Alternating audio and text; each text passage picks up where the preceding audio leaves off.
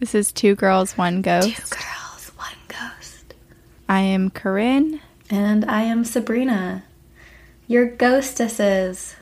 How are you feeling? I know you were sick this week. Oh, I'm better today. I have been on a lot of cold medicine. So today's going to be fun. So don't take anything I say seriously. I'm kidding. No, listen to me. I have important things to say.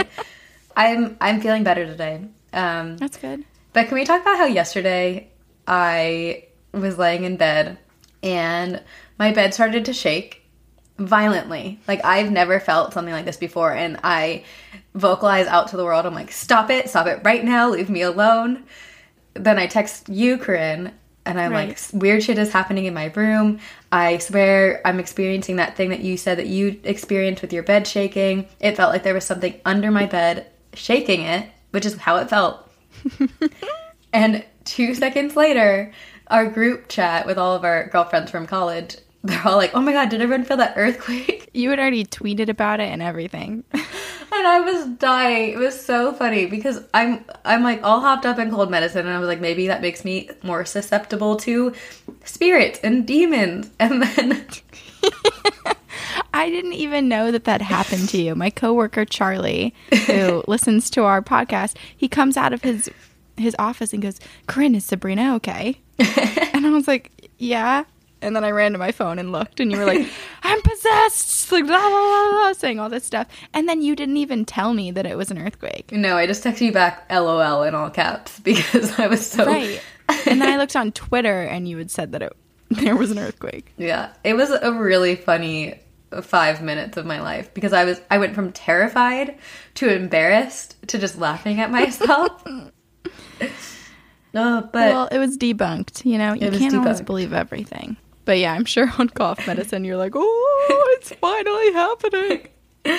And I like really didn't, it really only felt like my mattress was moving. So it didn't feel like, I didn't hear anything else shake or rattle. So, you know, it felt very contained to me, targeted at me.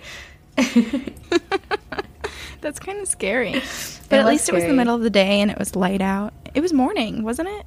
Yeah, or like maybe the afternoon. Yeah. I was in bed all day yesterday. Oh, that's what I'm about to be. I keep touching my armpit. I have stitches for the first time ever in my life. Oh, no. Because they took a chunk out of me at the doctor's. Ouch. This is my I Survived episode. I went to the doctor. I cried a lot. They put an ice pack on me. They laid me down, and I did not faint. Success. We're falling apart over here. We are. Our bodies are giving up on us. Seriously. Wait, oh my gosh. Who was it? We have to give credit. I don't have my phone on me. Fuck. What? Someone had a really funny theory on Facebook. Oh, that we are both possessed, or that we're both ghosts? Greetings, pretty. Oh my God, shut up. Cierra tu boca. Okay, here it is. Sebastian wrote, I don't know why I thought of this today, but what if in a weird Sixth Sense style twist, it turns out Sabrina and Corinne have been ghosts this entire time? And then Justin wrote, we find out they both have been dead since the 90s, and Sabrina's cat is the only one alive. I was like, yes! I love it. I'm into it. How do we know if we're dead or alive? How do we know if this is a simulation? Or if maybe we're just these little pets living in a little terrarium, and these monsters, these giants, are looking out onto us, observing us. Man, I used to think this all the time. I remember as a little kid, I used to swear that my life wasn't real and that it was made up by, like as if people were playing Barbies with us. The way that I used to create stories for my Barbies. Yes. I'm almost done with Atlanta Monster. I just started it. Okay, I'm only a few episodes in. Now that I don't go in my car as much, I am so behind on podcasts. Oh, that's true. Now that you're on hiatus, you don't have to commute, which is nice. But I'm like, I just started it because I started it 3 days ago, but I'm almost done. I think there's only like 10 episodes. Yeah, it's good. Plus a couple bonus. It's good. So someone in my program had texted me the other day and was like, if you haven't already, check out these podcasts. And Atlanta Monster was one of them. Mm-hmm. And then he was about to start Up and Vanished. Ooh. Which was the one that was first done by the same guy, Payne. And we both like Up and Vanished more. I agree. There's just a little bit more going on because Atlanta Monster is such a cool look, and it's so fascinating to hear everyone be interviewed and hear about everything that was going on at the time and all the racism and just the bad police work and etc. But Up and Vanish, like, you're actually kind of solving the case. Like, he's going out and actually finding more leads and things open up, and it's thrilling. Yeah, but Atlanta Monster, I agree with that. And Atlanta Monster does have, it's dealing with a lot more than just the killings that were going on. Mm-hmm. But the case is so interesting and fascinating to follow and get really detailed about. I'm sure there was so much pressure for Payne, too, to go from producing his first podcast, which solved an unsolved murder, to then having another one that's like sponsored, and I think he's like on a channel or whatever, and it being this like ridiculously difficult and convoluted case. Yeah, very complex, but he's doing it. He's doing a good job with it. He is. Good job, Payne. We like what you do. We support other podcasters. It's a hard life. Yeah, I never judge people on editing because that is all. Working with equipment number 8 right now today. Oh my gosh, that's insane. I'm about to be so poor that I just don't even have all money. Of the money goes out to microphones. Oh, I'm living on the edge. Oh, I may not be well fed. Look at me, you're a neighborhood millennial. Oh, I can't afford this bread. Oh my gosh. Round of applause for Corinne. Thank you. That is my song called I Am Poor. And it is sung to the tune of Living on a Prayer. I'm very impressed by you. If you're poor, you can always make that a career. Yeah, I'm pretty decent at Mad Libs. So, what's his name? Weird Al, who does all that music Oh, stuff? yeah, Weird Al Yankovic. Yeah, you can. I saw him on a plane once. Really? Yeah. Kind of hard to miss. Does he still have like that curly ringlet hair? Oh, yeah. He was wearing a cool hat, too. That's the only way you'd recognize him, you know? Like, the hair, yeah. If he didn't have his hair, I feel like anyone could pass by him and not know who he is. Yeah. You have to distinguish yourself. He's talented. Just like Bob Ross. He permed that. You gotta create an image, you guys. What's our image? We don't have one. We're just voices. Okay. Disembodied voices. Spooky voices. Coming through your Siri. What is it? Someone commented about how scary all your voices are. I love doing voices. I could do it for a career. You should try. Get into voice acting. You're in the best city to try it. That's true. Oh, and then I can go to work in my pajamas. I have to pick like one voice that's really good. I'll play the demon in every movie. Do you want the demon? Help me, Mom. I'm gonna kill you. Oh my God. I feel like I'm watching like a fucked up Cartoon Network. What's it called? Adult Swim. That's what fucked up Cartoon Network is. I'm in full support of this. All right. Well, now, during my hiatus, I'm just going to record little voiceovers and send them to talent agencies. Yeah, just blast them out. And they're all going to be terrifying recordings of me. They're going to be so scared of you. I'm going to be like, hi, my name is Sabrina Deanna Roga, and I'm here to audition for a voiceover role. No, hire me or I'll kill you. Can't do it while I'm sick. Oh, no. Poor me. And we have some things to talk about. We have some dark things to talk about. This is going to be a sequel, a part 2 of our Dominus episode. Because it's time to get back into the possessions. And exorcisms. And talk about the devil. I love when people are like, I'm re-listening to Dominus and it's scaring me. It's like, you did that to yourself, dude. It's so scary. It's also because we recorded that one at like midnight. Yeah. Or my time. It was really late. Really dark. It feels like ages ago. Well, we're going to do it again. Yep, here we go. Here we go. I think I'm first. Okay, let's do it. All right, guys. What I'm working with is the Demon House. Oh my God. So I watched the Demon House. Oh, I haven't watched it yet. Maybe I'll do that tonight. I watched it by myself last night, hopped up on cold meds. You're crazy. I know. And I was very nervous that I was going to have nightmares. I didn't because I took a lot of sleeping meds. And I realized, side note, I realized that NyQuil gives me nightmares, but melatonin makes me sleep like knocked out. So Well, that's good. I took melatonin. Yeah. The natural Melatonin stuff. is natural and already exists in your body, whereas NyQuil does not.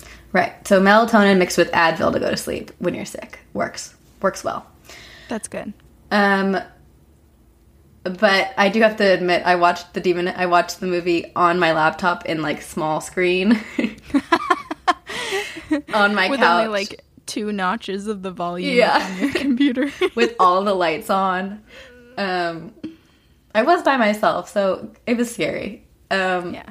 But so the Demon House, the movie, is more specifically about the Ammons family, who are from Indiana, who in 2011 moved into a home in Gary, Indiana. And their home quickly became possessed, and they themselves became possessed. It's quite scary. There were mediums and psychics that claimed that over 200 demons were inside the home that they lived in. Jesus. Yeah. And so the documentary that Zach Baggins did, Demon House, covers a lot of information about the history that the Ammons family went through living in the home, but it's mostly covering Zach buying the house and being in the house himself. So it's informative, but I won't ruin the movie, so go watch it.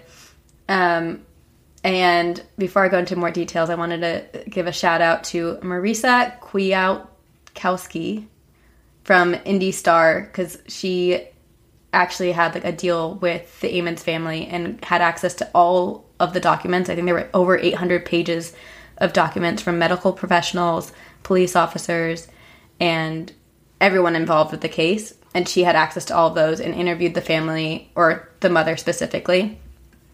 And so most of the information that I got is from her article. It all started, like I said, they moved in November of 2011. It was LaToya Ammons, her mother Rosa Campbell, and LaToya's 3 children, 2 boys and 1 girl. They moved into a rental house, and the address is 3860 Carolina Street in Gary, Indiana. They moved in, and it seemed normal, as you expect when moving into a home. Mm-hmm. And winter came. It became cold. And then, one day in December, they walked onto their porch, which is a screened-in porch, and there were big black flies everywhere, swarming. What? And I I had to immediately think that there's a body buried underneath. Right? So, my thing was it an omen of foretelling death? Because flies usually flock to like rotting bodies or flesh, whatever it is, and they feed off that. It's very uncommon for flies to swarm like that unless there is something specifically that they would be eating. And the family would keep killing the flies over and over, but they would keep returning. They couldn't seem to get rid of them. And things got weirder at nighttime when the family would go to sleep, and after midnight, LaToya and her mother, Rosa, would hear footsteps climbing the basement stairs. They would hear the creak of a door opening and closing, and then shuffling throughout the hallway, but no one was there. Can you imagine the first time that they had to go investigate that, like thinking that there's someone living in their home with them? Right. And they would... It's happened to people before. Yep. Yeah, people do, like, bury holes into basements and live in there. They would lock the basement door to prevent it from happening, but it would continue regardless. And one night, Rosa, the mother, woke up to a shadowy figure pacing in the living room. And she, like, jumped up, and her instincts, like, jumped in. She was like, I'm going to fight this. So she goes out to investigate, and no one's there, except for there are footprints of boots that are, like, muddy on the floor. Holy shit. And so things started to escalate, and on March 10th of 2012, the family had spent the day mourning a loss of a loved one, and then they returned home with a few friends, and they all went to bed. And around 2 a.m., every single person in the home was awoken by shrieking screams. And someone was screaming, "Mama, Mama," very loudly on the top of their lungs. And everyone ran towards the scream, and they found LaToya's 12-year-old daughter levitating above the bed. You're kidding me. And she was completely unconscious. And everyone was in shock. They didn't know what to do. So and a friend was actually staying in the room with her daughter. So the daughter was freaking out, or the friend was freaking out. Right. And everyone gathered around the girl and started to pray. And all of a sudden, the daughter kind of fell back to the bed, woke up, and had no memory of what had just happened. So was it the daughter? I'm assuming it was the daughter yelling "Mama." I think so. But she was also unconscious. So I wonder if she yelled it or if the entity, whatever it was, mimicked the sound of her voice to get everyone into the room.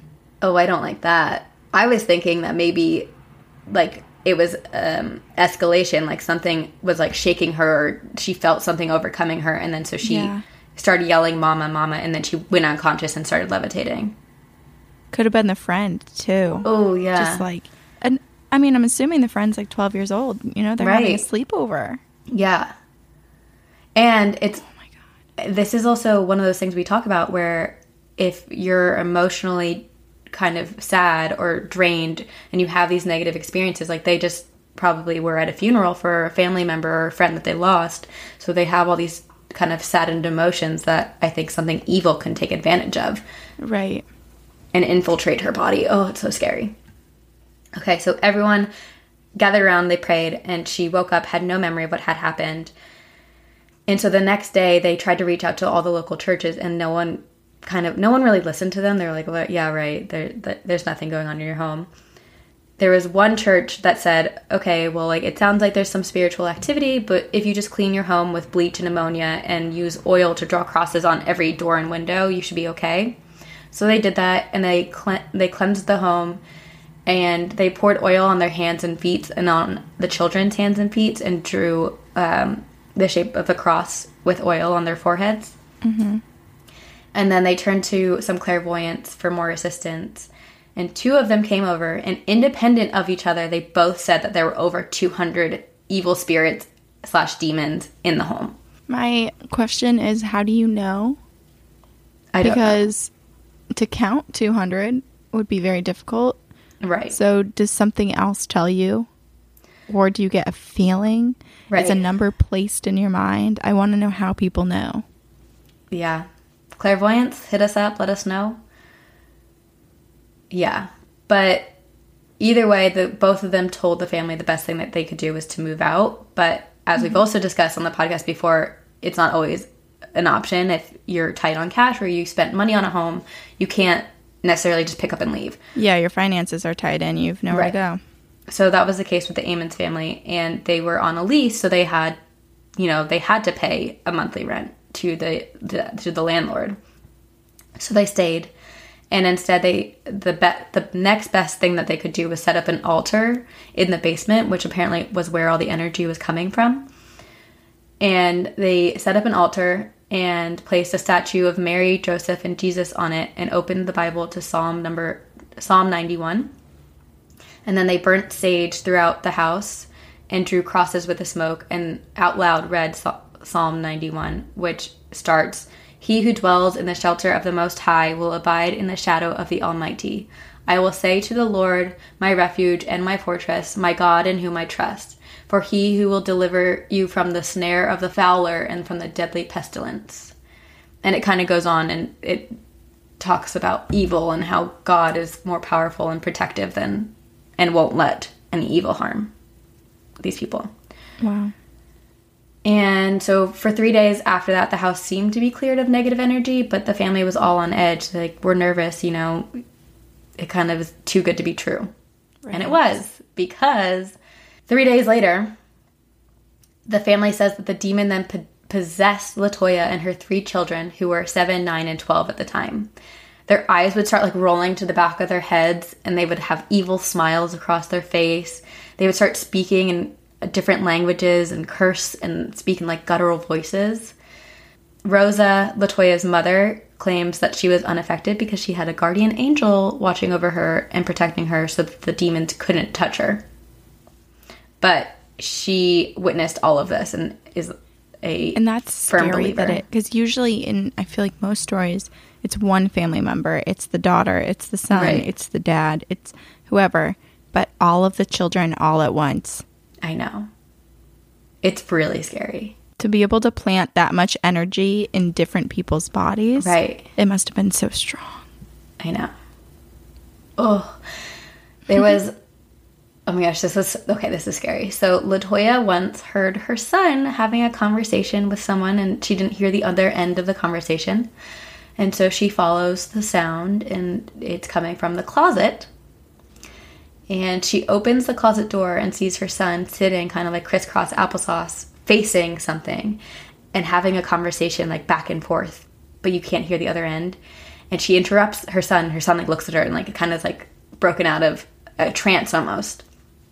And he looks at her and says he was speaking to a boy, and the boy was explaining to him what it felt like to be killed.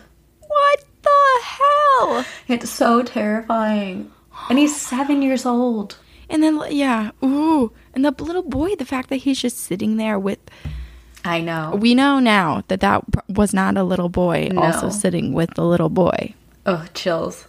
But the fact that he would just sit there, like the living little boy would sit there and listen. Right. I mean, I guess kids are curious, but Right. I would have And- flipped out. But also as a 7-year-old kid, you might be like, this is my friend. Like, he is here. Right. But as soon as a conversation gets a little weird, I don't know. I feel like as a young kid, you might not know any better. true. And it's one of those things like death is something that a lot of people don't talk about with kids. So Right. it's one of those things that's like, ooh, well, I have to listen. This is my moment to learn. Right. Yeah. So another time, the 7-year-old boy was in the bathroom and he was just in there, and then the family was out in the living room, and all of a sudden the boy flew out of the bathroom as if someone had thrown him.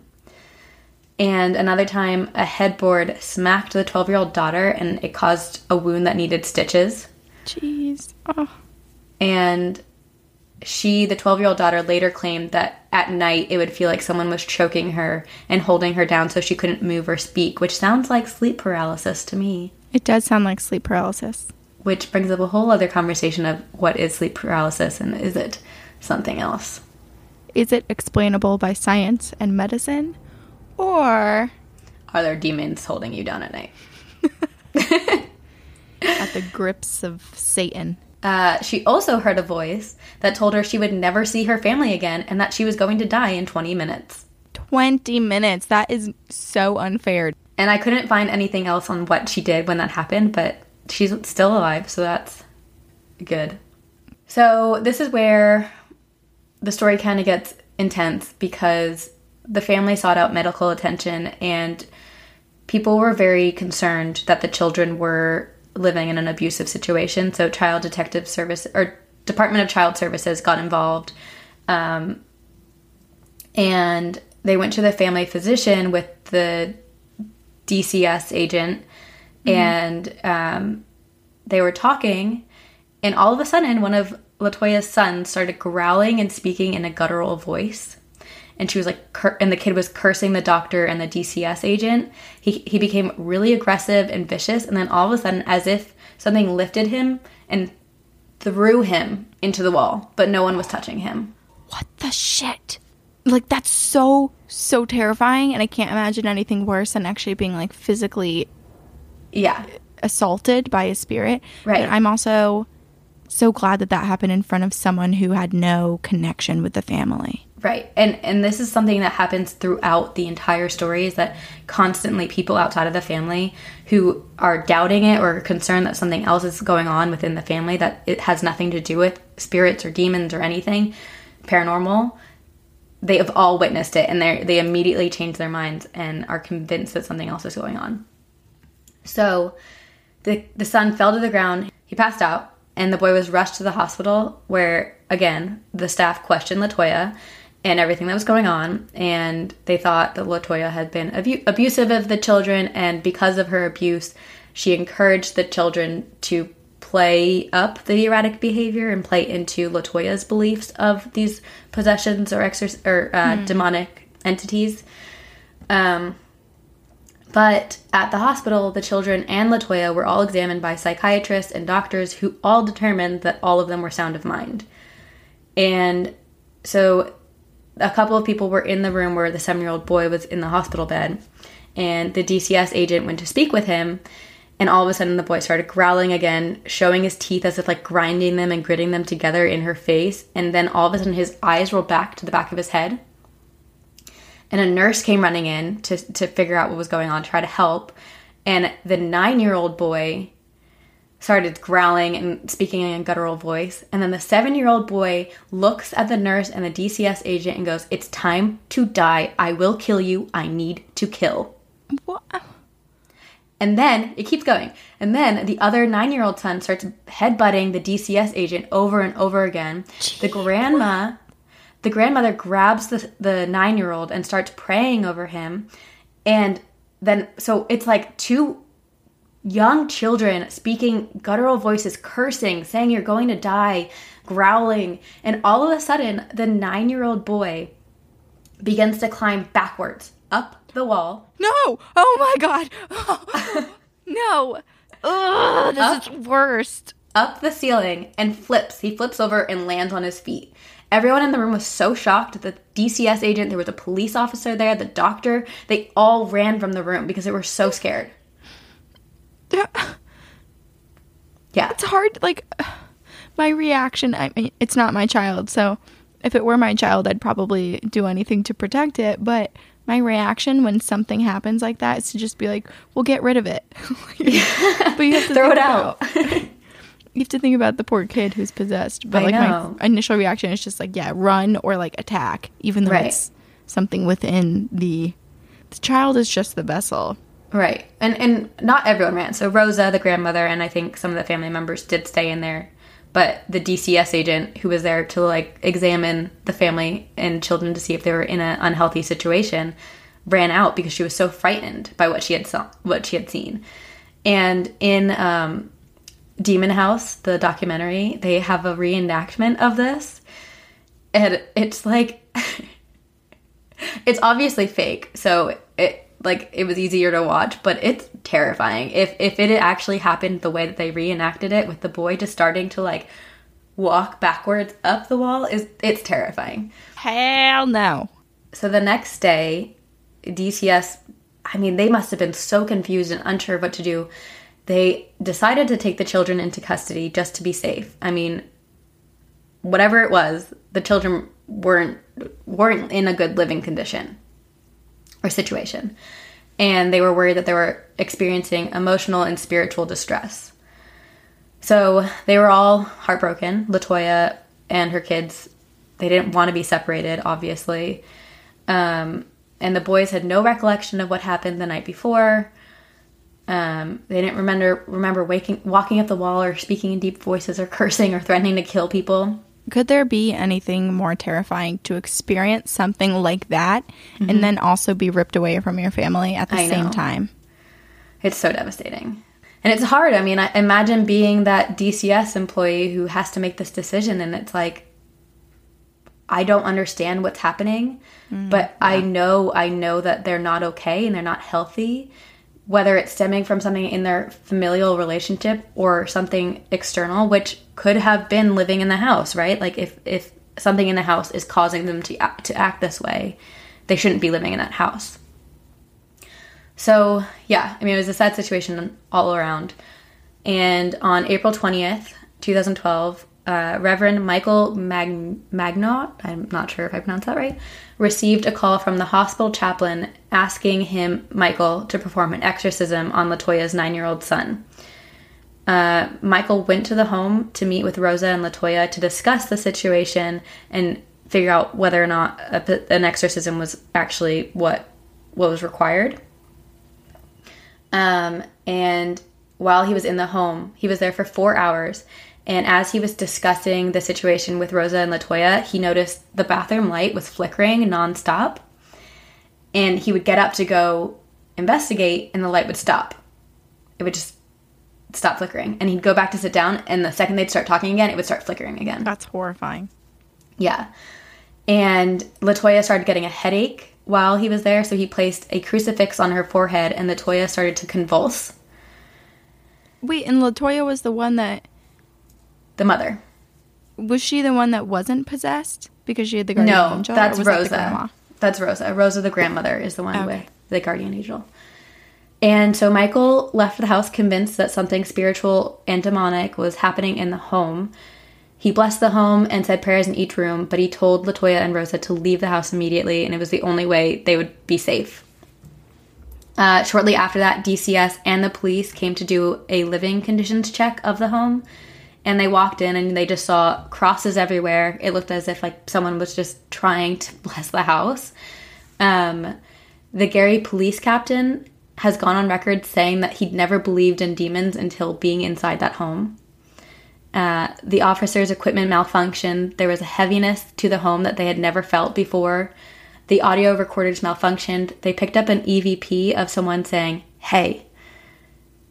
They don't know what it is, but there was no one talking at the time, and you can hear someone saying, "Hey," which they play actually in Demon House in the documentary.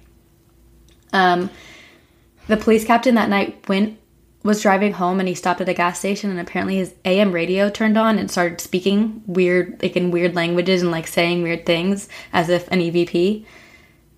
He turned it off, but when he got home, he tried to open his garage and it wouldn't open. And his car seat, you know how you can adjust your car seat manually or automatically? Mm-hmm. He had the machine that does it. All of a sudden, his car seat just started by itself moving backwards and forwards. Oh, no! Yeah. And you're just sitting in there, just a little puppet. So Amos and her children, I think, were separated for 6 months total. And during that 6 months, they were going through psychiatric evaluation. They were all determined sane. And all of them just continued to claim that they were possessed by demons. Latoya was given goals to achieve with her children. Most of them were to implement positive behavior that had nothing to do with spirituality. So she was allowed supervised visits with her children. So they still weren't reunited fully. And meanwhile, the DCS and police continued to investigate the home. And the police were concerned that maybe a body was buried, similar to how you felt when the flies were all there. Right. And so there was a big pile of dirt underneath the stairs in the basement, so they thought maybe there was something buried there. So they dug up a bunch of stuff, but there were no bodies. It was a fingernail, a pair of underwear, a shirt pin, really random things that had nothing to do with... It was just random things. So...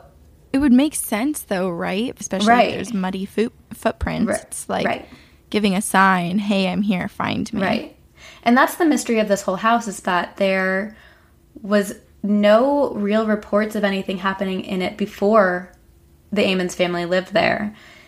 Except for, I'll get to something later, because in Demon House they kind of address that a little bit. But yeah, there's no history of deaths in the home. It's mysterious of how all these demons all of a sudden were in this home. What made them so powerful when the Ammons lived there. Who knows? It's very complicated, and I don't think there are many answers. I think demons are very confusing creatures, and we don't understand them fully. Mm-hmm. So while people were investigating the home or going through it, multiple people felt faint and ill and had to leave, and everyone left the home feeling uneasy that something was in the home that shouldn't be. So Reverend Michael wrote to the bishop and asked for authorization to perform an exorcism, and this bishop had never, in his 21 years as bishop, ever had to approve an exorcism except for this one time. No way. Well, That's a good thing. That's a good thing. Right. That is a good thing.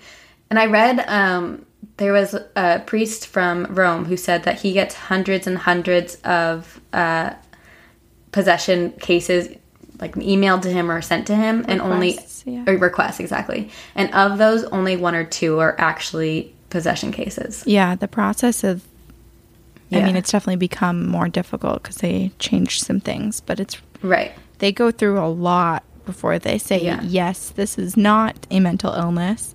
This is potentially a possession. They have to be safe because exorcisms are difficult. Oh my God. There goes the bra. Sorry, I'm getting hot. I can't be restricted. I need comfort. Exorcisms are very difficult and hard on the body. as was this one on LaToya. So Michael performed a minor exorcism, which... Hi, Lay. And 2 police officers and the DCS case manager joined. This was a different DCS case manager than the one that was in the hospital when the kid climbed up the wall, because that one decided to move states after that. Wouldn't you, though? Yes. Hell no, am I going to be anywhere near that house. I'm not being assigned to that case. Nope. So this DCS case manager felt like something was breathing down her neck the entire time LaToya was being exorcised, and she left the home feeling like something followed her. And not only that, a week later, she got third-degree burn from her motorcycle, and within 30 days, she broke 3 ribs on a jet ski, she broke her hand hitting a table, and she broke her ankle while running in flip-flops, all within 30 days of experiencing this exorcism of LaToya. So, is that a coincidence? I don't know. It was a warning. Yes. And so then Reverend Michael eventually performed 3 major exorcisms on LaToya, 2 in English and the last one in Latin. During all 3, LaToya would convulse violently, and LaToya claims that she doesn't really remember those exorcisms at all, but she does remember the pain, and she said it was as intense as if she were giving birth. Oh. So after the 3rd exorcism, it is believed that LaToya was freed of all her demons, and nearly 6 months after her children were taken into DCS's custody, they were returned to live with her in her new home in Indianapolis. After some research, it was believed that the demon Beelzebub, I must be pronouncing that wrong. Beelzebub, the Lord of Flies, and that multiple other demons that particularly torture kids were residing in the Carolina Street home. And there have been so many EVPs recorded in the home. There are some that were caught in the movie Demon House. There are other videos on YouTube, which I watched. I was really brave last night, guys. I know. It was like 8 p.m. too. I'm proud of myself. You were high. So. I was high on cold meds. But there have been EVPs of like multiple voices, which kind of reminds me of the spirits in Waverly Hills. We talk about them all the time, how they're afraid of the creeper. So, because there are some EVPs that are picked up that are like scared, and then there are others that are death and to burn. They're like curse words and evil laughter that's picked up through EVPs. It's really terrifying. And if people want to look them up, all the power to you. Maybe take some cold meds before. Yeah, okay, so then what I was saying, before the Amons lived there was no reports of anything happening in the home, so the landlord was really confused, and this is why people thought that maybe LaToya and her family were doing this to get money, but after all of these people who had witnessed it firsthand, they were like, no, like, this stuff is real. Something more powerful was in that home, and... How could anyone, I'm sorry, just the fact that the first case manager who came, the social worker, saw the boy get chucked. Yeah. Like, you can't fake a fall that's believable like that. Right. I don't know why it's ever a question when stuff like that happens. I mean, I understand having to question it, because you can't just say every case that you hear, yes, that's a possession, and like you should investigate it, and that's what they did. And through the investigation, it's I think very clear that something dark was happening to that family. Yeah. And so Zach Baggins in Demon House actually speaks to previous tenants in the home that used to live in the home, and there was one girl a woman who lived in the house when she was around 18, and she recalls having terrible nightmares of her brother and something happening in the basement, and her nightmares would always involve her brother dying or being killed. And she told her family about this stuff, and everyone was like, yeah, right, it's just a dream, it's just a nightmare. And a few months later, her brother was shot and killed, and he lived in the basement of the home. Oh my God. So... Oh, I have chills. I know. So maybe things were going on in the house before, but no one connected it to... Right. Paranormal. Do you know how old the brother was when he died? I don't. I think they were all in their teen years. Oh, okay. Because it made me wonder if maybe he actually was the boy in the closet. Ooh. No, I think he was older, but I mean, he could have been, like we've discussed, when spirits go into the afterlife, they can possibly show themselves in their, I guess, in a particular form of their life. I wonder if he chose as a kid. Yeah. Happier, easier times. Yes. But, so that is the Ammons family and the demon house. And everyone who has come in contact with the home seems to have been faced with strange happenings afterwards, whether it's illness, injury, or accidents. And Zach is included. So watch Demon House to find out what happened to him. That is crazy. Because everyone keeps posting about Demon House, and I didn't know what it was. Yeah. Because Zach, so this story all came out in 2014. So it all happened in 2011 and 2012, but it didn't become public until 2014. And when it became public, Zach decided to buy the house. So he bought the house, the demon house, and decided to move in and kind of do all of his paranormal investigations. Wait, he actually moved in? So not fully. So he was living in like a hotel and then doing investigations, and he spent, I think, one full night by himself in the home with it completely boarded up. They boarded up all the windows and all the doors with wood planks, and he spent the night by himself, which is just so insane. Crazy. I know. I have such a love-hate relationship with him. Because, like, he's just so brave and muscular, and he's Zach. But also, he just does stupid stuff, and he's not the most respectful. So I just love him and I hate him, and if you ask me on a date, I'll probably say yes. But Zach, are you listening? But I'm not going to go to the demon house. No. It's actually been demolished. Oh, wow. So after his experience, he decided that the house should not exist and no one else should have to deal with what happened in the home. You know, and we need that to happen to some of these properties. Yeah, but people were concerned that, like, if you demolish this, where are the spirits going? Yeah, it's kind of like getting rid of a doll in an improper way. Yeah. Are you about to trigger something? Yeah, it's a really scary case. And this is on Netflix? No, you can watch it on YouTube, or you can watch it on, I think, Google Play. Oh, okay. Yeah. Hell yeah. Well, I'll add it to my list, but oh my gosh. It's going to give me nightmares. Yes. I just feel like I don't want to say that there's something in my house because it very well could have been the upstairs neighbors. But right before we recorded, and two, this is probably just from my research, but right before we recorded, I set up my recording space and I put the chair down and I left the room. And as soon as I exited my bedroom, the sound of the chair being pulled back like this, that happened. Corinne, it was our ghost who's like, thank you for setting up the recording for me. I have a few things to say. He might be sitting on my lap. I don't see him, so that's a good sign. It could have been upstairs neighbors, I'm hoping. Yeah. Let's go with that. Yeah. What did you pick? I am doing Annalise Michel, who is the person that the exorcism of Emily Rose was based off of. Oh my God. I've been sitting on this one for a while. I know.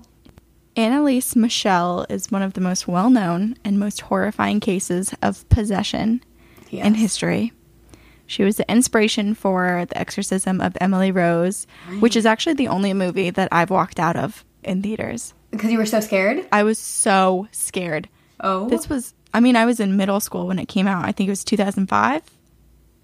I've never seen it. Oh, Sabrina. I was freaking out earlier just rewatching the trailer. Oh, just watch the trailer. I know a lot about her because I've just read a lot. Like, that's one of those cases that I've just read a lot about in the past. It's so crazy. And I could not bring myself to watch that movie. That's a daytime movie for sure. Yeah. It's really, really scary. It's really effed up. I did actually go back like a week later, bought another ticket, and I finished out the movie. I had to. Wow. But 30 impressive. minutes in, when I was 12, I was like, Mom, pick me up. That's terrifying. The story of Annalise is one that some believe is a clear case of a woman with mental illness being allowed to starve herself and eventually kill herself under the cover of a demonic possession. However, others believe that the possession was a clear case of the devil and a demonic spirit possessing a life.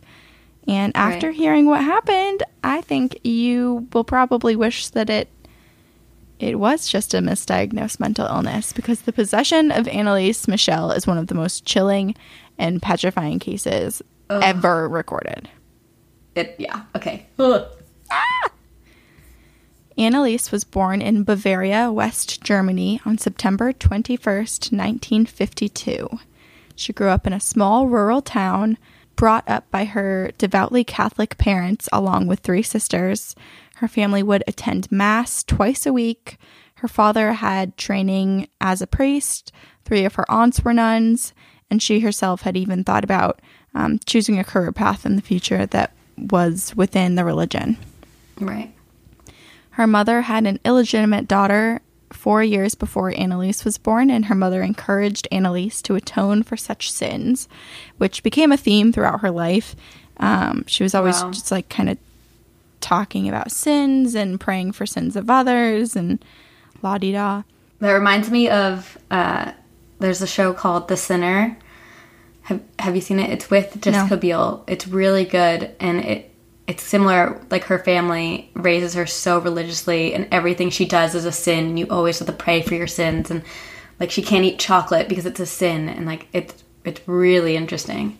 Well, this definitely contributed in a way, many people think, to what happened to Anneliese. Right. And like how intense it became. It could have been because of all of her religious upbringing. Right. As a teen, she would sleep on the stone floor to atone for the sins of the wayward priests and drug addicts. And in college, she hung pictures of saints, kept holy water near her door. She prayed to the rosary with her rosary. And during her possession, she also mentioned dying for the sins of others. Wow. Okay, we'll go into like the start of all of it, which was at age 16. So young. I know, she was just a babe. So when she was 16, Anneliese blacked out at school, and she began walking around in a trance-like state, and she wasn't able to remember the event at all. But a year later, a similar thing happened, and she woke up in a trance, and she wet her bed because she said that her body started convulsing uncontrollably, and she felt like someone was holding her down. So it was kind of like sleep paralysis almost in a way. Yeah, common threads between our stories already. Basically, if you get sleep paralysis, you're being possessed by a demon. So she went to the doctor, and it turns out that these were seizures, and she was diagnosed with temporal lobe epilepsy, or epileptic psychosis, which is a disorder where the person gets seizures, they have loss of memory, there's visual and auditory hallucinations. So that can contribute to a lot of maybe what happened to her, but also maybe not, because there's so much more that's completely unexplained. Right. In 1970, she was in a psychiatric hospital, and she again suffered from a seizure, and the doctors put her on Dilantin, I think is how you say it. It's an anti-convulsion drug. Right. And it has side effects of suicidal thoughts and depression, which she definitely was exhibiting those signs. Wow. And it was after this that she began seeing the devil's face on people passing by her. So if her mom's sitting at like the kitchen table, all of a sudden she'll look at her mom and a demon will appear. Or if someone's driving by in a car, they'll look over to her. It's just a demon's face. That's so scary. Could you imagine every single person you passed? You're not safe anywhere because if people could just transform like that in front of you. She was horrified and didn't feel safe anywhere she went.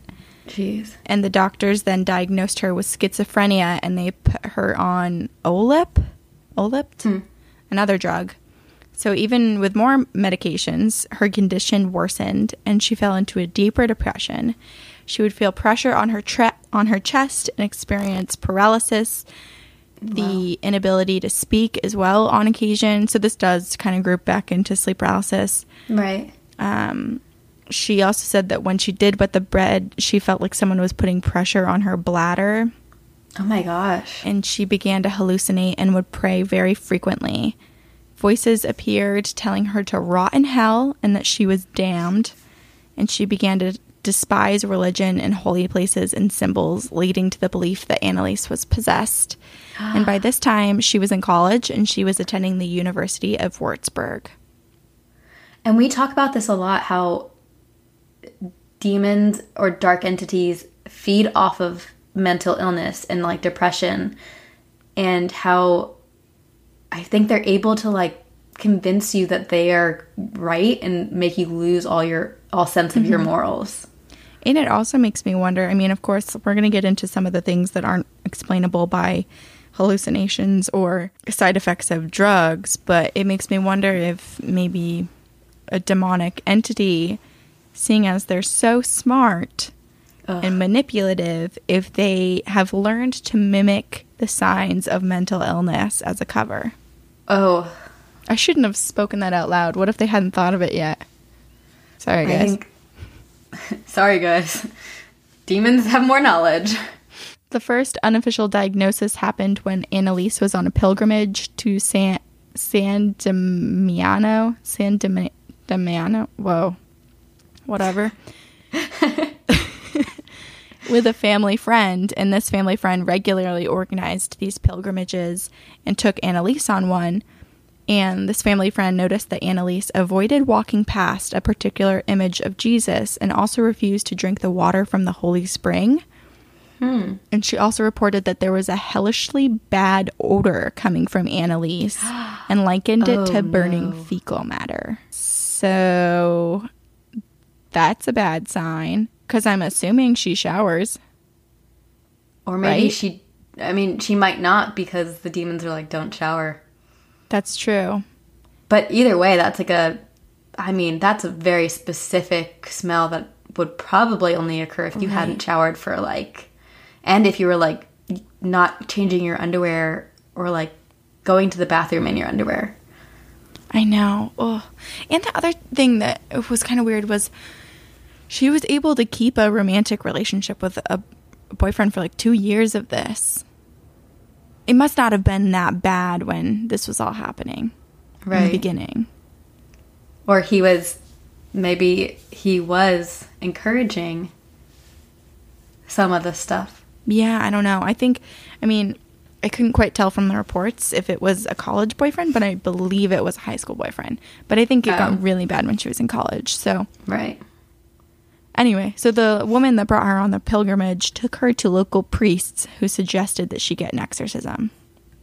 So Anneliese then sought out help from priests, but all the clergy in her area rejected her, saying that she would need permission from the bishop and that she should actually seek medical help because it seemed more like a mental illness. Her family sought out the Catholic Church as well, and the bishop finally approved their request for a potential exorcism, but just because you get approved to be looked at doesn't mean that your case will actually be accepted. Right. So she gets examined by the church, or her case does, and the church does not believe that she meets the criteria needed to constitute an exorcism, and so she was denied. So she's left to her own devices at this point, and the increasing amount of prescription pills given to her by the doctors. She had a bunch of different types of anticonvulsion, schizophrenia, mood stabilizers in her system. And despite all of those pills, her condition worsened. She became extremely aggressive. Wow. She also exhibited bizarre behavior, such as inflicting harm on herself. She ripped off her clothes when anyone would speak of God. She compulsively performed 400 squats a day. She crawled under a table and barked like a dog for 2 days. What? She would eat insects like flies and spiders, and she ate coal. Ooh, this one. She bit the head off of a dead bird. She would scream for hours.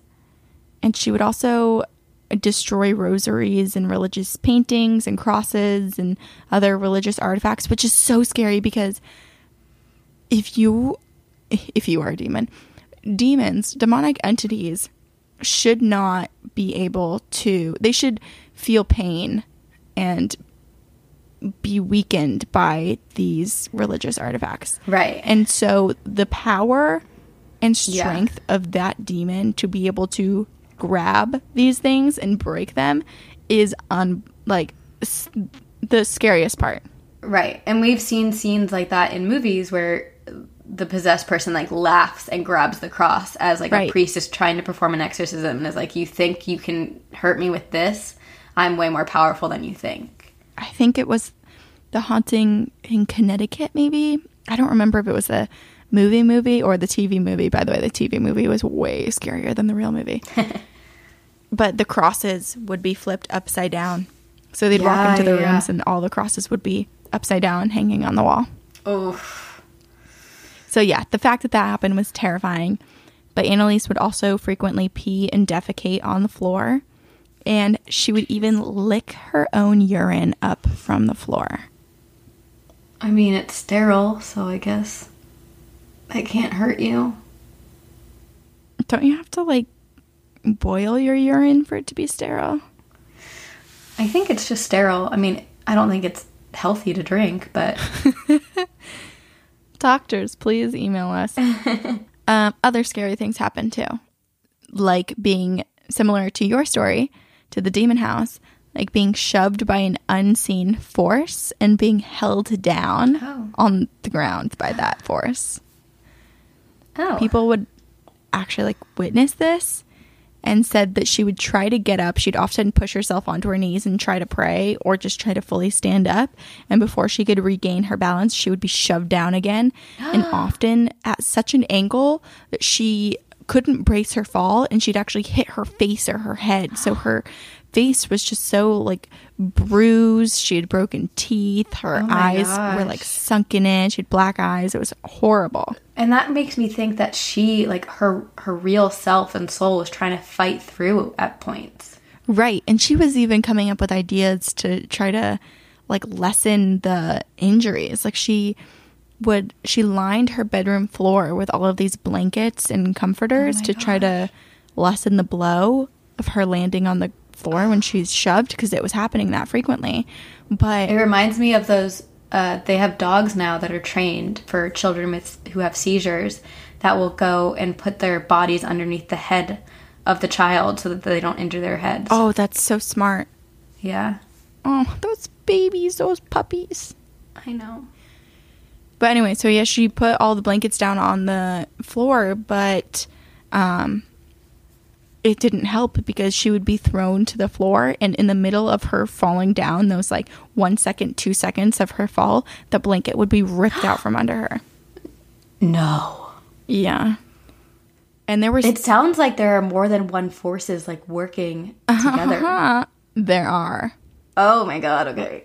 There's a bunch, and a bunch of other stuff happened too. Like, as an example, one time her hands expanded in size and turned black. So What? it's just these crazy things, and there's actually a lot of witnesses to these things too. Wow. But finally, in 1975, she and her mother found a Catholic priest, Ernst Alt, and Alt called upon Father Renz to help evaluate Annalise. And when Renz met her, Annalise spoke in such a like deep guttural voice, and the priest wanted to... Father Renz, because it's Father Alt and Father Renz. Father Renz wanted to test her to see if this was actually possession. So he just said in his head, he made like a mental command. He asked the question, or no, he said something like, I didn't write it down, sorry. He said something like, I command you to come out and to like declare your name. Something like that. Basically asking the demon to expose himself. And Annalise, who was sitting across the room, and remember, this was all in his head. This was just a thought that he had directed towards Annalise. Annalise turned to him and said, no. And then she grabbed her neck and ripped her rosary off. Oh my gosh. So Father Alt and Father Renz were like, shit, we should probably write a letter to the local bishop and say that Annalise is possessed. So they do that in mind. What? It's crazy that demons can read people's minds. It's very scary. It puts you, like, how do you ever win? You're one-upped all the time. All the time. Jeez. No one's safe. No. But anyway, so they... Annalise was declared sort of possessed.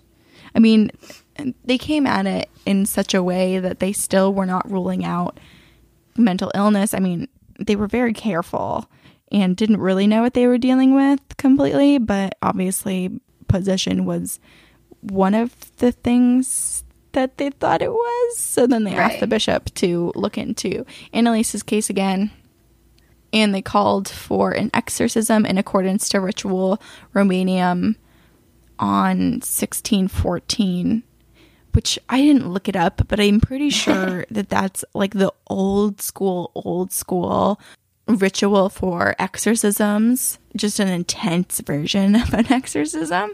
Right. I think. Which, if you're dealing with ancient demons, why wouldn't you just use an old ritual? I think it makes sense. But anyway, so they asked for that ritual to happen, or the bishop assigned that ritual.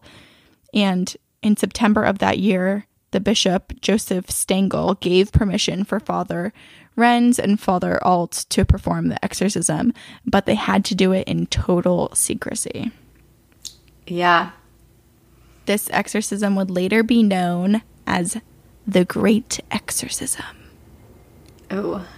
The first sessions were held in that same month, so in September when it was approved, they just went right on in. Didn't waste time, which you shouldn't if you're being possessed. Right. And they started on Annalise. I was under the impression, of course, a lot of these things, especially when a case is mostly covered up, especially, I don't want to say when the church is involved, because I myself am a confirmed Catholic, but when the church is involved, in terms of documents and paperwork and an exact trail of things get a little weird. And so a lot of the sources that I read, some things were saying one thing and some things said another. It's interesting because I read a lot about Pope Francis, who's our Pope currently, and he has a very different view on demons and Satan, and he thinks in the past the church has kind of written Satan off as more of a allegorical thing, and he believes Satan is very prominent and very real, and he has kind of made the position of an exorcist more acceptable within the community, and wants and encourages people to become exorcists because he's terrified of something. That's so interesting, because I feel like history was showing how much people were actually afraid of the devil and demons. So it's interesting that he takes that stance. But also, just as an example, so this was happening in Germany, and now in Germany today, I think there's only like a few priests who practice exorcisms, but they do so in secrecy because it's just so kind of like faux pas there now, apparently. Yeah, I think there are only, 300 to 500, or no, 500 to 600 official exorcists in the entire world. Mm-hmm. Which is not that many. I'm pretty sure a lot of them live in France. Yeah, it's Latin America, and then I believe in Europe. Which, just as a reminder, you guys, if something is happening in your house and it's not necessarily, you don't think it's like a possession of a person, while getting permission for an actual Roman Catholic priest to come perform a exorcism is very difficult. You can still have your local priest come and bless your house. Yeah. Mm-hmm. They'll do that. So you can... And you can do it when you move in, just to be safe and just bless your home and have positive energy in the home. Yeah. And I think there are quite a few religions that come and bless homes as well. So if you're not Catholic, just look into your own religion. Right. And you might find that they do that. Yeah. Where was I? The exorcism. The Great Exorcism. The Great Exorcism. It's so funny because you read along when we read emails. But you don't have this, and I feel like you're still reading along with me. You don't have my notes, but you're right there. Yeah. I'm listening.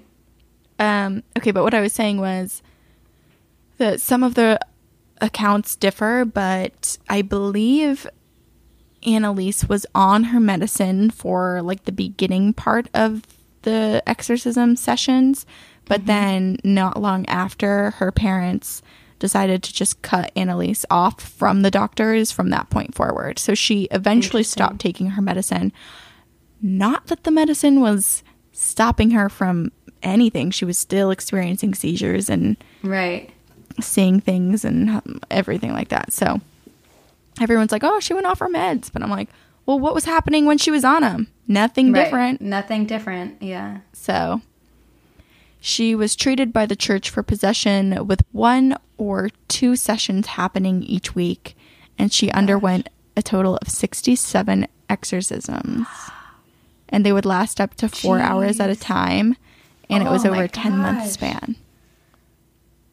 Meanwhile, LaToya had 3. That's 67? 67. One more than 66. Maybe that's why they needed to pass that number. Wait, did you see that Satan has a Twitter account? Yes, and I followed him on our Twitter account, and it's so funny. Did you? Whoever is in charge of it is hilarious. I don't know how they come up with that stuff. I did, yeah. It's funny. So funny. I do wonder, too, because they did 67 exorcisms, and I wonder exactly what they said in the sessions, if they were different, if it was the same the whole time. Because I know, like, back in the 1500s, the priests used to say, Vade retro Satana, which means go back, Satan, and I just wonder how it's developed over time. Right. But actually, there's a book called The Exorcism of Annalise Michel by Felicitas D. Goodman, which includes the transcript and photos from the exorcism. So I guess I could just go to the book and read it. I bet that is such a fascinating book to read. Yeah, I believe it was actually out of print, but then when the Exorcism of Emily Rose came out, all the interest re-sparked, and they put out a few more copies for people to buy. I would read that. Book club. The TGOG book club. Our next book club book. Oh my gosh, that would be freaky. During the exorcism, Annalise wrote to Priest Alt, I am nothing. Everything about me is vanity. What should I do? I have to improve. You pray for me. She also revealed that she was possessed by the demons Lucifer, Cain, Judas Iscariot, Nero, also some random, it's Fleshman, some disgraced priest from the 16th century. And then also Hitler. Oh my gosh. I know. And she claimed a few more demonic entities were with her on occasion, but those were the main ones. Oh, and so one more thing about Hitler. Annalise would growl and she would struggle, as many of the demons would compete to talk and sometimes argue with each other. And I guess Hitler was all talk, and he was always like, oh, I can do this, I'm high and mighty. But in one instance, Hitler was speaking, and then Judas comes in and interrupts him and says that Hitler was nothing but a big mouth and that he has no real say down in hell. Whoa. Which is interesting that they would argue. Is it bad that shut up? Is it bad that I'm curious as to what hell looks like? Because I'm imagining Mean Girls. I was just thinking about that, like the cafeteria. Right? And like there's like the Mean Girls table, and then there are people who like try to be in and sit at the other side of the table, and they never wear pink. I don't know. Totally. Hitler's like Gretchen Wieners, and Lucifer is Regina George. We solved hell. We solved the social structure of hell. Back to Annalise. She would thrash around, and her mother and others, so this is like while the sessions are happening, again, just to bring us back to the setting. She would thrash around, and her mother and other people would try to restrain her, but she was so strong, and she'd fight off all of them. So they had to actually chain her down during these sessions. Oh my gosh. Oh, poor girl. I know. She was very unpredictable. She was often violent and would hurt herself. And then at other times, she would be the complete opposite. And she would just sing and hum, often humming religious music. Just scary. Like, she's scary. Yeah. She was very scary. Yeah. What was happening that sounds to her like, was scary. Well, the singing and humming sounds like a mocking devil almost. Like, yeah. It's just another example. It's like they destroy all these religious artifacts, and now they're singing religious music. It's like, Try your best, but I'm too strong. I'm gonna mock you. Yeah. She would curse, she would speak in different languages, she would direct negative speech towards the priests, and she claimed that demons were actually running around the room during the exorcisms and like touching the priests. Oh my god. Poking them and touching them and basically mocking them again, but only she Right. could see them. There was one point where another priest came and had 2 bottles of water, one that was just a regular bottle of water, and the other one had holy water. So he started to open them to see if she could tell. I believe they were behind his back too. So Okay. she couldn't see anything, and he opened both bottles to see if she would be able to tell. So then she jumps out of where she was sitting and she lunges at him and she knocks the holy water up into the air, and then the bottle just stops midair and gently, slowly floats to the ground. Oh my gosh. Which is I'm the uncomfortable. scariest. And it's like the biggest fuck you, you know? Yeah. Like, here, I'll give you your water back. Oh my god, I have chills. And she had this ability to manipulate objects. I hate saying like she, because it was It was the possession. It was Right. the entities within her. so the entities within her would enable her to manipulate objects, Yeah. even religious relics. And she would actually often move furniture around the room telekinetically. Did I say that right? Telekinetically? Yeah. Telekinesis? Telekinetically? Yeah, okay. Yeah, I think so. She would move the furniture around with her mind while the priests were performing the exorcism. And she even knocked a cup of water over at one point, and the cup landed on its side, but all of the water stayed in the cup. Oh my gosh. So she just did all these displays to show her power and distract everyone. The Mean Girls talent show. Literally. Annalise, because let's remember, yes, she was possessed by many, many demons, but Annalise is still in there somewhere, and Right. she was hoping to be freed. So she prayed so much that the bones in her knees broke and her tendons ripped.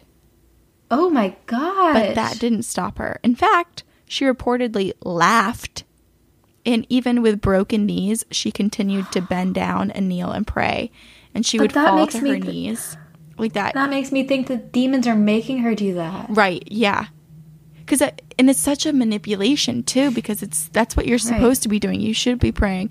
You should be doing all these things. And I'm sure her parents were encouraging her, too. But the fact Right. that she laughed when her knees broke. But also it makes me wonder, were the spirits or were the demonic entities making her do this, or did they make her laugh as like a ha ha ha, like you can try but you'll just keep hurting yourself, sort of. I don't know. Or yeah, I just like, but to make her continually do it, I don't know, if you or I broke our knees, we would pray laying in bed, you know, like She it's did that almost like- motion of just falling to her knees and Yeah. praying 600 times a day. Oh my god. 600 times during each exorcism session, No. sorry. So the sessions would last up to 4 hours. So that's 600 times of just going down to your knees. That's a lot. Oh my gosh, that hurts my body. Ripped tendons and broken knees. This poor girl. Oh, that poor patella. She was so weak by the end that during her last session, her parents actually had to carry her through the motions of going down onto her knees. She slowly stopped eating because she thought that it would rid her of demonic influences. She would Just stop like feeding because there was no nourishment to them. beast. Yes. It's just, this whole thing is so hard to understand if it's what decisions were made by her and what decisions were made by these entities. Like, did they want her to die because that's another soul that they can bring down to hell with them? You know, it's just, if she's so heavily possessed, how much control does she actually have? And it's interesting too because, so what you just brought up, like bringing another soul down to hell, So one thing that happened to her during this time is that she had a dream that she was visited by Mother Mary, and Mary asked her if she's willing to pay penance for the sins of all the souls heading to hell. Basically saying, hey, there are a shit ton of people heading to hell, but can you, like, take one for the team anyway and pay for their sins? Which is odd that, like, Mary would ask that, right? Right. And what's the point of a demon sending you to hell if Mary is already like, hey, can you do this for everyone else? But, are these demons so powerful that they can mimic Mary? Interesting. It could, right. Because so, Mary because said that herself, because her soul would, because she was always constantly praying for other people's sins, she would say yes. True. And the demons are like, right, and that was a theme throughout her life of always saying, praying for others and trying to pay for their sins, right? Yeah. So Mary in the dream then gave her 3 days to sit on it, to think about it, and promised her that in those 3 days there would be peace. And apparently that's exactly what happened, and Annalise was just fine and happy during that period. Wasn't hit, wasn't anything. And at first I was like, okay, well, Mary, if you have that sort of power to do that, why won't you just help Annalise for more than 3 days? Right. But now your theory almost makes more sense, because it's the demons being like, we promise we won't touch you for 3 days. Right. There's less of a battle and more of just a restraint. Because how can Mary just come and be like, you guys, you can't do this for 3 days. For 3 days. You have to listen. Oh, it's so scary. Right. And during the last session, the priest was... Oh, and then also... Sorry. My brain is all over the place. Let's remember, okay, so she stopped eating, and she was so weak that she could hardly even sit and bring herself around for, like, those last 2 months or 3 months, however long. Sorry. I'm making it sound like you can survive without eating. Right. You know what I'm trying to say. I know what you're you have saying. to eat. You can't survive for 3 months without eating something. You can't stare at the sun. That's not a real diet. But anyway, so she was so weak and famished, and yet she could hardly bring herself around, but she had the strength when the, like, demons summoned the strength of many, many men. Enough so that she had to be chained down during certain parts of the exorcism. And yet she could hardly stand up herself. Wow. So it's just so weird, and there's so much going on. Right. But during the last session, the priest was casting out the demons who refused to leave. They said that they wouldn't. But then the priest noticed that they appeared weaker. And so together the priests worked on casting out the demons. They told them that once they were cast out, that they would have to say the first line of the Hail Mary prayer. So, Hail Mary, full of grace, the Lord is with thee. They said that they would have to say it as, like, proof that they're leaving. And when the priests said this, Annalise let out an inhuman and disturbing scream. Oh. And within the sound of the scream, there was also sounds of sneers, laughter, echoes, babble, and other voices' screams. And the priests then tell the demons that Mary is on her way, and they start singing a hymn to welcome her. The demons then scream together out of Annalise's body, saying, "She is coming!"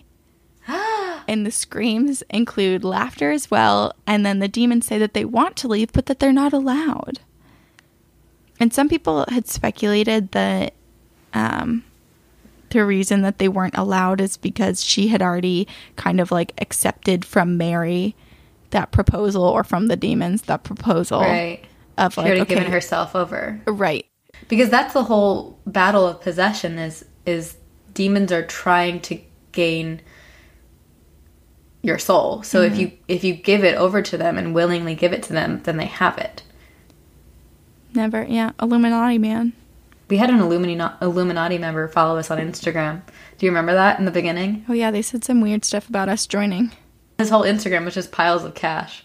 I blocked him though. I think we blocked him because we were scared. Yeah. We don't want that shit.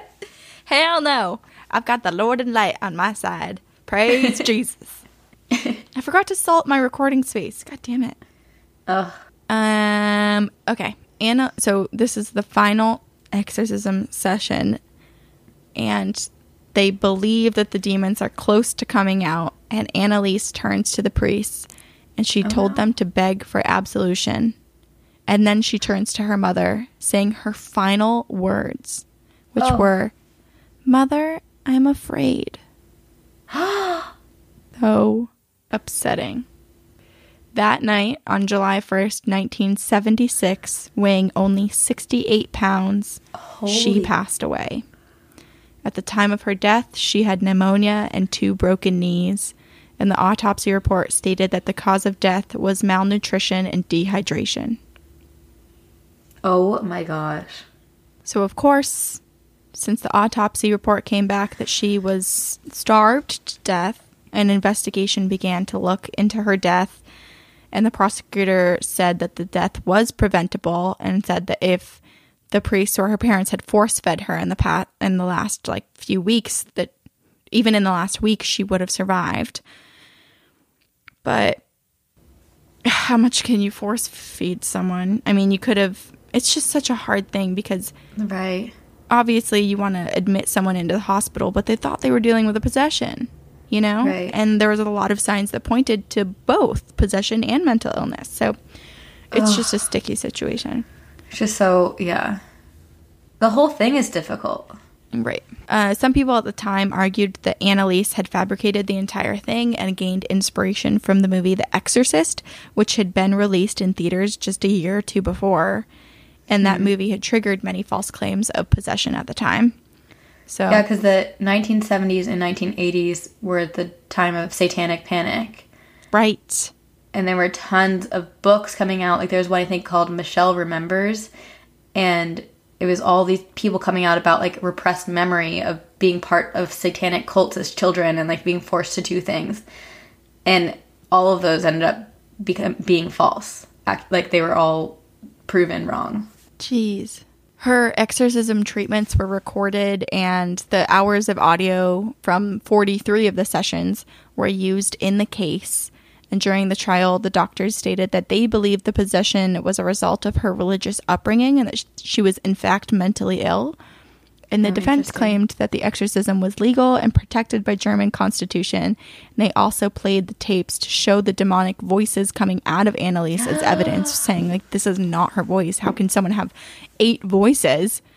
Right. And in 1976, the trial ended and the priests, Father Alt and Father Renz, were charged with criminally negligent homicide and sentenced to 6 months in jail with 3 years probation.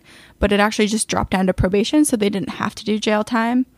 Wow. And then in terms of her parents, I got conflicting reports. I got half of the sites that I was looking at and videos were saying that they too were charged with criminally negligent homicide. And then the other reports said that they had, quote, suffered enough, and so that they weren't, they were excluded from the charges. It's so tough. I know. Annalise's mother was quoted saying, "Annalise was a kind, loving, sweet, and obedient girl, but when she was possessed, it was something unnatural, something that you cannot explain." Wow. And this trial was very notable because it happened in the 70s, which was a time kind of like what you were saying, the satanic panic, but also it was a time when science and religion were at battle with all the advancements in science and medicine at this time. And there was a lot of pressure on religion and on priests right. from both sides, with the law and science pushing them towards directing people to get treatment. And then also the church pushing them to conduct exorcisms still, but to be extremely selective and to understand the difference between a possession and a mental illness. So it was a really difficult situation because, here's Annalise, who was only getting worse with medical treatment, and she had a variety of different medicines. So it seems like it'd be a case for the church to take on with some confidence. But in the end, the priests were tried and convicted of negligent homicide. So it was a really sticky, awful time. And a couple years later, actually, a nun had called Annalise's parents saying that she had a vision of Annalise's body in the ground and that her body hadn't decayed, which was a sign of supernatural phenomena. basically as a way to prove that the priests and the parents were not guilty. And so her parents had they requested that her body be exhumed under the guise of wanting to bury her in a more expensive casket. And the official report of that exhumation says that she had decayed at a normal rate, but there were also no photos released, and the parents and the priests were not allowed to see the body, which is suspect. Interesting. Because why? I wonder what the protocol is. Like, I own the body. I'm the parent. Why can't I see my kid's body? I wonder if there's protocol, though. Like, if you, like, in exhuming a body, like, is there protocol of what you do and what you can tell people? I don't know. I don't know either. Since this trial, there has been a dramatic decrease in the number of exorcisms performed in Germany. The church stated that in the case of Anneliese, she was not possessed, but instead she was mentally ill. But, like, do we trust the church? Because they say a lot of things when they're in the line of fire. Right. They say whatever gets them out of the newspapers. Well, this is why I'm wondering when I said earlier that the church in the past had been discussing Satan more allegorically. I wonder if this case is what changed that and made them more cautious around discussing Satan. Right. Well, 20 some years later, Pope John Paul II actually amended the rules regarding exorcisms. So he made a change, and then he changed it so that exorcisms could only be performed in very, very rare cases. And then also, like, what is said, the script for exorcisms has changed as well in a way that I don't believe they mention, I don't think they call out to the demons or mention God. I can't remember exactly what it is, but the terminology that they use has changed a bit so that they don't use words that can convince someone that they are, in fact, possessed if they're not. Interesting. Yeah. Huh. They don't want to coerce anyone into thinking they are. So, yeah, so that changed. And then the church has also begun to work alongside doctors during possession cases. And they acknowledged that some cases may be mental illness. And most recently, psychiatrists have said that, looking back on Anneliese's case, that she most likely had dissociative identity order, DID, which is, if you saw the movie Split, that's what the character had. It's like multiple personality disorder. Right. But I don't know. I think she was possessed. And in 2005, the movie The Exorcism of Emily Rose came out. And then also there was another film released, I believe, in Germany in 2006 called Requiem. It is not Requiem that's on Netflix. That's not the same. I was going to say. It's not the same. This one apparently follows the, quote, true story more closely, but I haven't seen it. But that's the story of the real Emily Rose named Anneliese Michel. Wow. Possessions are so scary. It's pretty heavy stuff. It's terrifying because it's such a terrifying thing because you hear these things and you're horrified that it would happen to you or someone you know. It's such like a scary movie thing. But then at the same time, it seems removed enough that it's almost like, wow, like a campfire tale, you know? Yeah. There was actually, there's a priest who performs exorcisms in Rome who verified most of the accounts in the movie The Exorcism and says that the movie was pretty spot on to what most exorcisms are like, except for real life is scarier. Well, I'm sure. Right. And then I just did, because I was on my cold meds, I was like reading into all these like crazy articles and stuff, and I found one about Pope Francis talking about demons and how he thinks that people today are fooled by the hidden face of Satan in the modern world. And then he like constantly warns people to be on the lookout because the devil is present. And he thinks that because of modern technology and the internet, that the spread of satanic cults and people who are tempted by the devil is increased. And then I started going down this wormhole of like, maybe the Pope knows something that we don't know, and he's preparing us for... I know, this is so crazy. Oh my God, I hope not.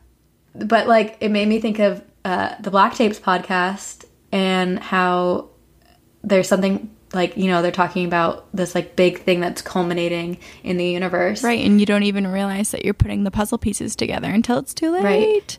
And the universe is way too clever for coincidence. So maybe there's a correlation to the Pope being so scared of the devil and us talking about ghosts so often on this podcast. Yeah, I went down a wormhole, but like, what if? Well, guys, some of you guys have stories as well. Yes. Not everybody has a movie made about them. It's crazy how many emails. We had a difficult time choosing an email to read because there were so many. I think, should we just read one because it's already, So we'll read one now because we don't have a ton of time. And we'll read more in Encounters episodes that are coming up. Sounds like a plan. Do you want to read it? Or do you want me to? Do you want to split it? Is it long enough to split? We can. I think it's long enough. Okay. This is from Brianna, and the subject is, I couldn't make this up if I tried. Hi ladies, this is a long one, so I understand if you don't share it, but I swear to God it's all true, and I still don't like talking about it, but it's by far the scariest story I've ever heard or had the misfortune of being involved in. In the spring of 2014, I bought a cute little red house in Wrightstown, Wisconsin. I lived there alone with my then 6-year-old son. My bedroom was on the first floor, and my son's and a spare bedroom were on the second floor. The staircase entrance was in the kitchen, and the staircase was to the right of a door that led to the half-basement type of space. Maybe 5 feet by 5 feet, and with a ceiling that I would guess was 5 feet tall. From the time we moved in, I never cared for the second floor or the half-basement. I always felt like that there was just something very off about both spaces. For that reason, I avoided entering them at all costs, and I never went upstairs when my son wasn't home. That's scary that her son was living up there. Mm-hmm. On weekends, when my son was at his dad's place, I'd hear such violent running around in the spare bedroom above my bedroom that the chandelier in my bedroom would shake and rattle rigorously. My only solution was to buy earplugs, turn on a fan at night for some white noise, and tough it out. About a year later, my son started telling me that there were a woman and 2 kids in his room who kept him awake at night. This was all I needed to suck up my pride and convince my then boyfriend to move in with his daughter because I was so scared to continue living alone with just my son. After a few months of them living with us, my boyfriend's daughter wasn't feeling well and was lying on the couch in the spare bedroom above my bedroom. When I went up to check on her, she was curled up in a ball on one side of the couch, looking irritated and scared. I asked her what was wrong, and she pointed her toe to the other side of the couch and said, "That little girl, the one who lives on the couch, she won't leave me alone." Oh, no. I told my boyfriend about it, and he dismissed it as simply being a child's imagination, but I thought, bullshit. One of the nights that followed the incident, my son came running into my bedroom in the middle of the night. He was hysterical. He said he came downstairs to get a drink of water from the kitchen, which was at the bottom of the stairs, and there was a wolf with red eyes staring at him from the corner of the kitchen. I let him sleep on my floor that night, as there was no way I was going to walk him back up to his room or force him to have to sleep alone. At about the same time, my son and boyfriend's daughter both started getting really irritable, crabby, defiant, and borderline violent. I even had to admit my son to a behavioral mental hospital for about a week when he became horribly hateful towards me and told me he hoped I would die. And he even went so far as to threaten my life. When we came home from the hospital, his irritability continued, but he knew better than to threaten me at least. My boyfriend's daughter would cry constantly and began hitting us and thrashing about when it was time for bed at night. Now, it's important for you to know that these kids weren't acting out as a result of general home life complications. My boyfriend and I got along great, provided a loving, stable home for the kids, and made sure to spend time each night doing something all together. However, despite my skeptic boyfriend's insistence, I knew the kids' behaviors were unnatural and something was definitely wrong. Do you want to continue? Sure. I finally called my mom and had her get me in touch with a pastor who performed an exorcism on her house when I was 10 years old. Jeez. He came to pray over the house, prayed in all of our rooms on the first floor, but didn't necessarily go into the small, low-ceiling half basement right off the kitchen or the crawl space underneath the kitchen. Instead, he told me that the demons tend to live in the dark, damp places, and with his Bible in his hand, lifted one hand to generally pray over the areas. I felt like this probably wouldn't be enough and that he would maybe need to enter those spaces to pray over them thoroughly, but he insisted it was enough. Sounds like he was scared. Yeah. He was the expert, not me, so I accepted it. The pastor then led us up the stairs with my 2 sisters behind him and then me, my boyfriend, and my dad behind. Suddenly, near the top of the stairs, the pastor turned to my sisters and asked suspiciously, "How is your faith?" They both replied that their faith was strong and that they were believers. I found out later that night, before the pastor had asked them about their faith, that they felt something cold and eerie rush past them down the stairs. I imagine the pastor sensed something was there as well. I, however, didn't sense anything. I was already incredibly uneasy and hoping this worked. We finished praying throughout the 2nd floor, and then the pastor left, letting me know to call him if anything happened. He said that the spirits would try to come back and that we should pray daily to keep our defenses and faith strong. He said that any weaknesses would invite the entity or the entities back in. All the while, my boyfriend was incredibly doubtful that this would amount to anything because he didn't believe the house had any issues in the first place. How wrong he was. Oh my gosh. We didn't have any incidents for a while. And the kids' moods even turned back to their usual selves. Silly and sassy, but no longer irritable and emotional. In the next few months, I dumped my skeptical loser boyfriend for unrelated reasons and decided to put my creepy house up for sale in November of 2015. The day I accepted an offer on the house, in December, my son, same scenario, coming down the stairs for a drink, came bustling into my room, bawling that there was a sheep with red eyes in the kitchen. First a wolf, and then a sheep. The next day, we began packing everything up. I'd had enough. And here's where my oh hell no internal alarms went off. Remember the tiny low ceiling eerie basement I mentioned earlier? Yep. I sent my son down there. To clean the cat litter one evening while I took the trash out to the garage. While outside, I heard him yelling for me, not in a frantic way, but perhaps slightly concerned. I nonchalantly walked back up to the house, stood in the doorway to the small basement, and asked, "What's up, buddy?" He looked up at me with huge eyes and said, "Something told me, kill your mom." But I don't want to. Oh? Every muscle... Oh, my God. Oh. Every muscle in my body froze, and I suddenly felt icy cold. I asked him to repeat it, hoping I misunderstood, and sure as shit, something audibly and hoarsely from behind his right ear in a man's voice told him to kill me.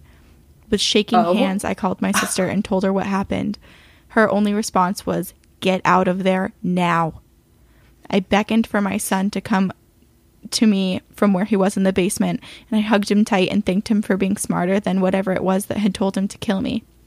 Anyway, Seriously? I threw my son and my cat in the car and hauled ass to my parents' house an hour and a half away.